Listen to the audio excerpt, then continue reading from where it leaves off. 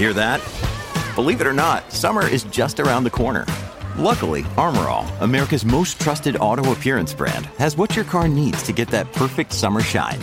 Plus, now through May 31st, we'll give you $5 for every $20 you spend on Armor All products. That means car wash pods, protectant, tire shine, you name it. Find out how to get your $5 rebate at armorall.com. Armor All, less work, more clean. Terms apply. When you need mealtime inspiration, it's worth shopping Kroger, where you'll find over 30,000 mouth-watering choices that excite your inner foodie. And no matter what tasty choice you make, you'll enjoy our everyday low prices, plus extra ways to save, like digital coupons worth over $600 each week. You can also save up to $1 off per gallon at the pump with fuel points. More savings and more inspiring flavors make shopping Kroger worth it every time. Kroger, fresh for everyone. Fuel restrictions apply. Never before in human history have we been richer, more advanced, or powerful. And yet, we feel overwhelmed in the face of rapid climate change. It seems simple on the surface. Greenhouse gases trap energy from the sun and transfer it to our atmosphere. This leads to warmer winters, harsher summers. Dry places become drier and wet places wetter. Countless ecosystems will die while the rising oceans swallow coasts and the cities we build on them. So why don't we just, prevent all of that? Well, it's complicated. The public debate about stopping rapid climate change often focuses on a few key features like coal plants, cars, or burping cows. And so the solutions are often simplistic. Rows of solar panels, biking to work, something sustainability. And a huge talking point is personal responsibility. How you should change your lifestyle to prevent rapid climate change, which we'll find out together in the next few minutes. This is one of those videos where we want to encourage you to watch to the end, because to discuss real, doable solutions, we first need to understand the problem.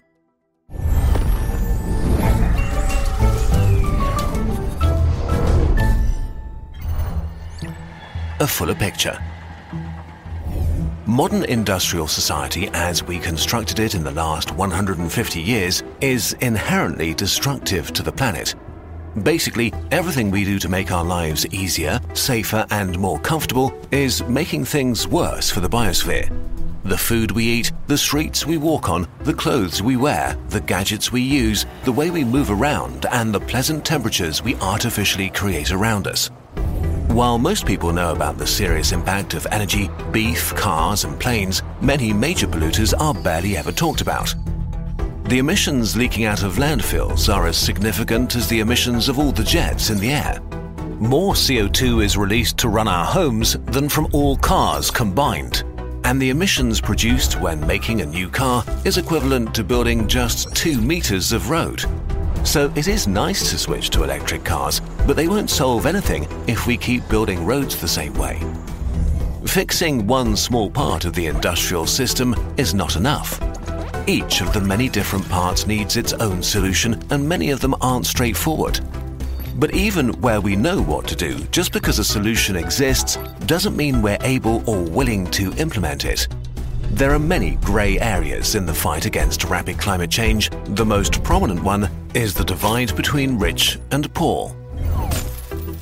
Emissions versus poverty. There is a clear connection between the prosperity of a nation and its carbon emissions.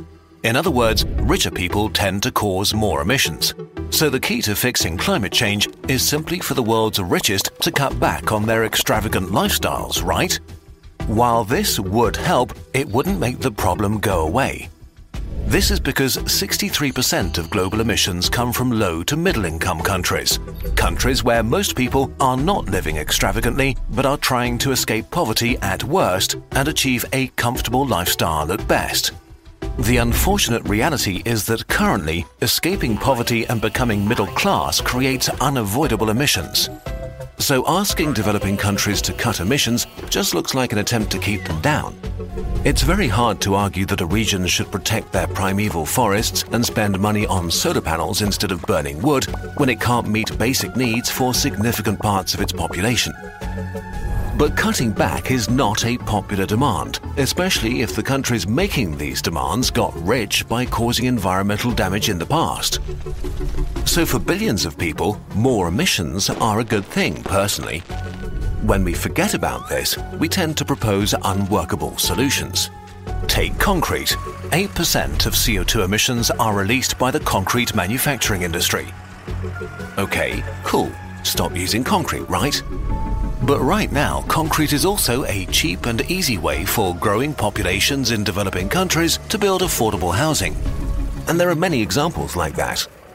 Even rich countries aren't immune from disagreeing about rapid climate change solutions.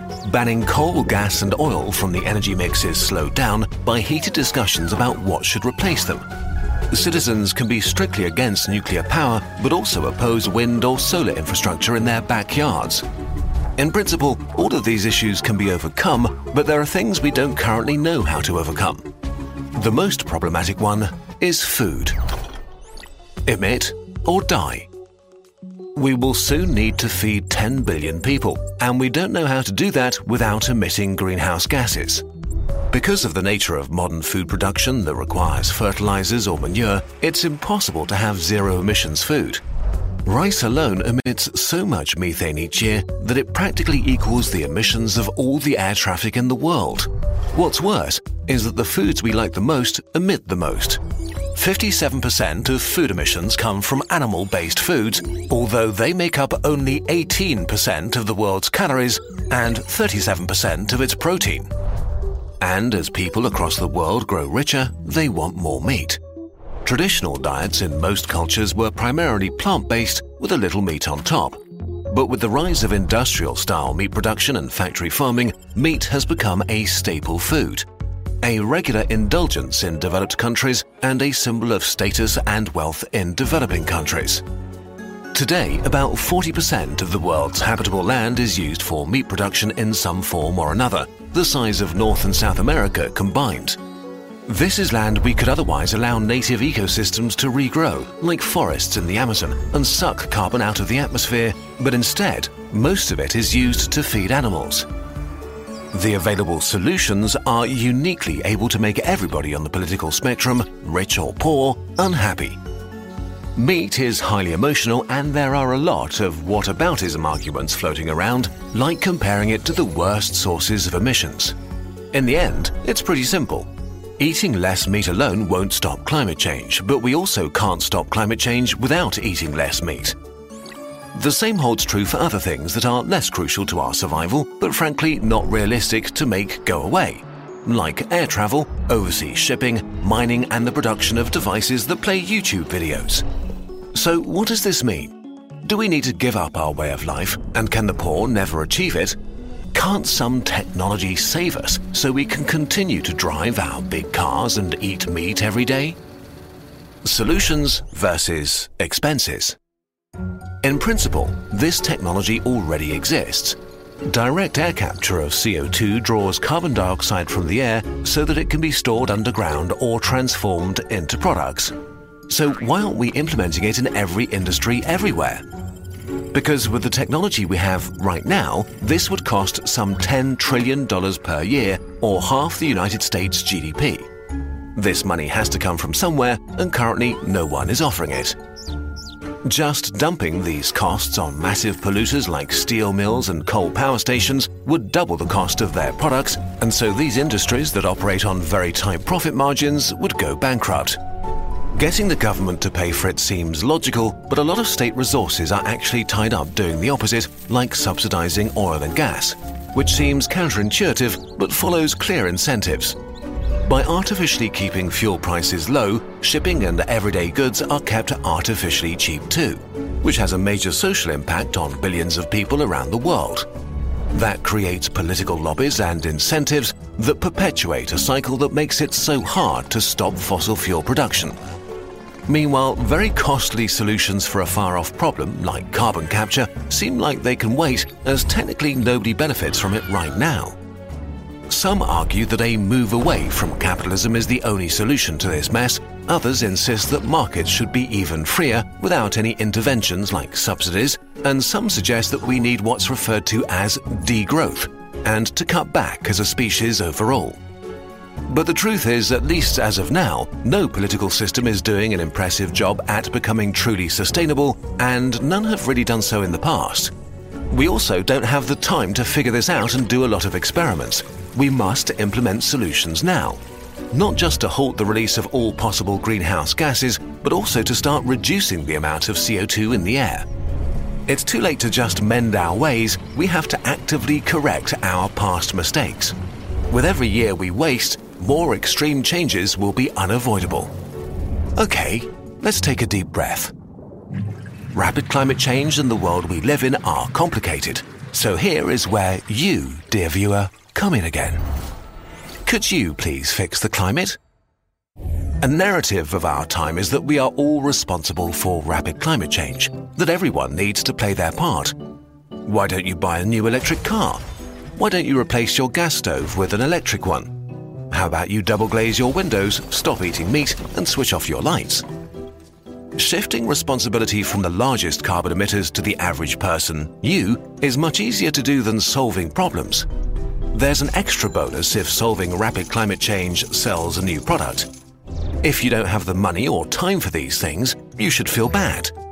It's an effective message because it's true.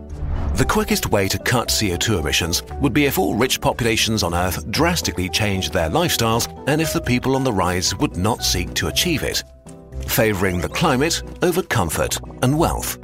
If you're able to watch this video, that includes you. But we've just witnessed a global experiment in staying at home, not using transport, and consuming less during the coronavirus pandemic. And all it did was reduce CO2 emissions by 7% for 2020. Asking average people to solve rapid climate change breaks down when we look at the scale of the problem.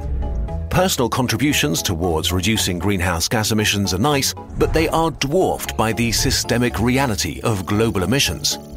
The concept of your personal carbon footprint was popularized by the oil producer BP in a 2005 ad campaign. Arguably one of the most effective and sinister pieces of propaganda that still seriously distracts all of us from the reality of the situation. If you eliminated 100% of your emissions for the rest of your life, you would save 1 second's worth of emissions from the global energy sector. Even the most motivated person can't even make a tiny dent. When we put together the dangers of rapid climate change, the scale of emissions and the lack of consensus over how to solve it, the challenge seems insurmountable.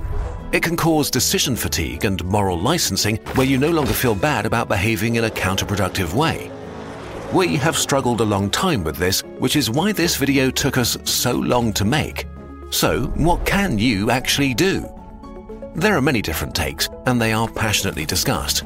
We don't know who's right, so we can only offer you the Kurzgesagt perspective and opinion. Opinion part. What can you actually do? We need a different way to think and talk about rapid climate change. An all-encompassing systemic approach, nothing less than changing the fundamentals of our modern industrial societies. As discussed in frustrating length, the personal responsibility angle is overplayed. For systemic changes in technology, politics, and the economy of this magnitude, we need to influence the people at the levers. Politicians need to know and feel strongly that the people care, that their own success depends on tackling rapid climate change. When governments and local politicians are reluctant to change laws that affect their biggest tax contributors or campaign donors, we need to vote them out and vote in people who respect science. We need to hold them accountable for implementing the most effective climate change strategies. Not waste our time with things like banning plastic straws, but by moving the big levers: food, transportation, and energy, while not forgetting the smaller ones like cement or construction. When industries fight against changing their ways for fear of losses or in an honest attempt to protect their own, we need politicians to change the laws and incentivize the deployment of existing technologies and massively invest in innovation for the fields where we don't have great solutions yet. There's no reason that the profit interests of industries could not match the need to reduce carbon emissions as much as possible. And if they still don't cooperate, harsh punishments and regulation need to force or bankrupt them. It's still unrealistic that change of that scope can be forced onto a worldwide economy quickly enough, because many low-carbon technologies still need a lot of time and research, which means they're expensive. But more companies will make more efficient carbon capture systems, tasty meat alternatives, better batteries, cement alternatives, and so on if there's a clear and growing demand. And if you're affluent enough, you can do your part by investing in these things right now while they're still expensive. These are the mechanisms that will drive the prices down later on. So this is basically what you can do. Vote at the ballot, vote with your wallet. There are too many opposing interests and complicated grey zones. In the end, if we truly get the systemic change we need, everybody will be unhappy about some aspect of it. Only if we all accept that some solutions will have negative impacts for us can we have an honest conversation and make progress. Everybody will be a little unhappy, and that's okay. This is the best you can do. You can deal with the reality of the situation and promote your priorities through your behavior and your actions. And while you do so, you can eat less meat, fly less, or get an electric car. Not because you should feel guilty if you don't, or because you naively believe that you alone can stop rapid climate change, but to do your tiny, tiny part for the systemic change we need. This video was supported by Gates Notes, the personal blog of Bill Gates, where he writes about global health, climate change, and more. Check out gatesnotes.com to learn more about ways the world can work together to reach zero greenhouse gas emissions, or use the link below. And in the spirit of transparency, if you want to learn more about how we handle sponsorships like this one, we also have a Medium article describing how we do it. Thank you for watching.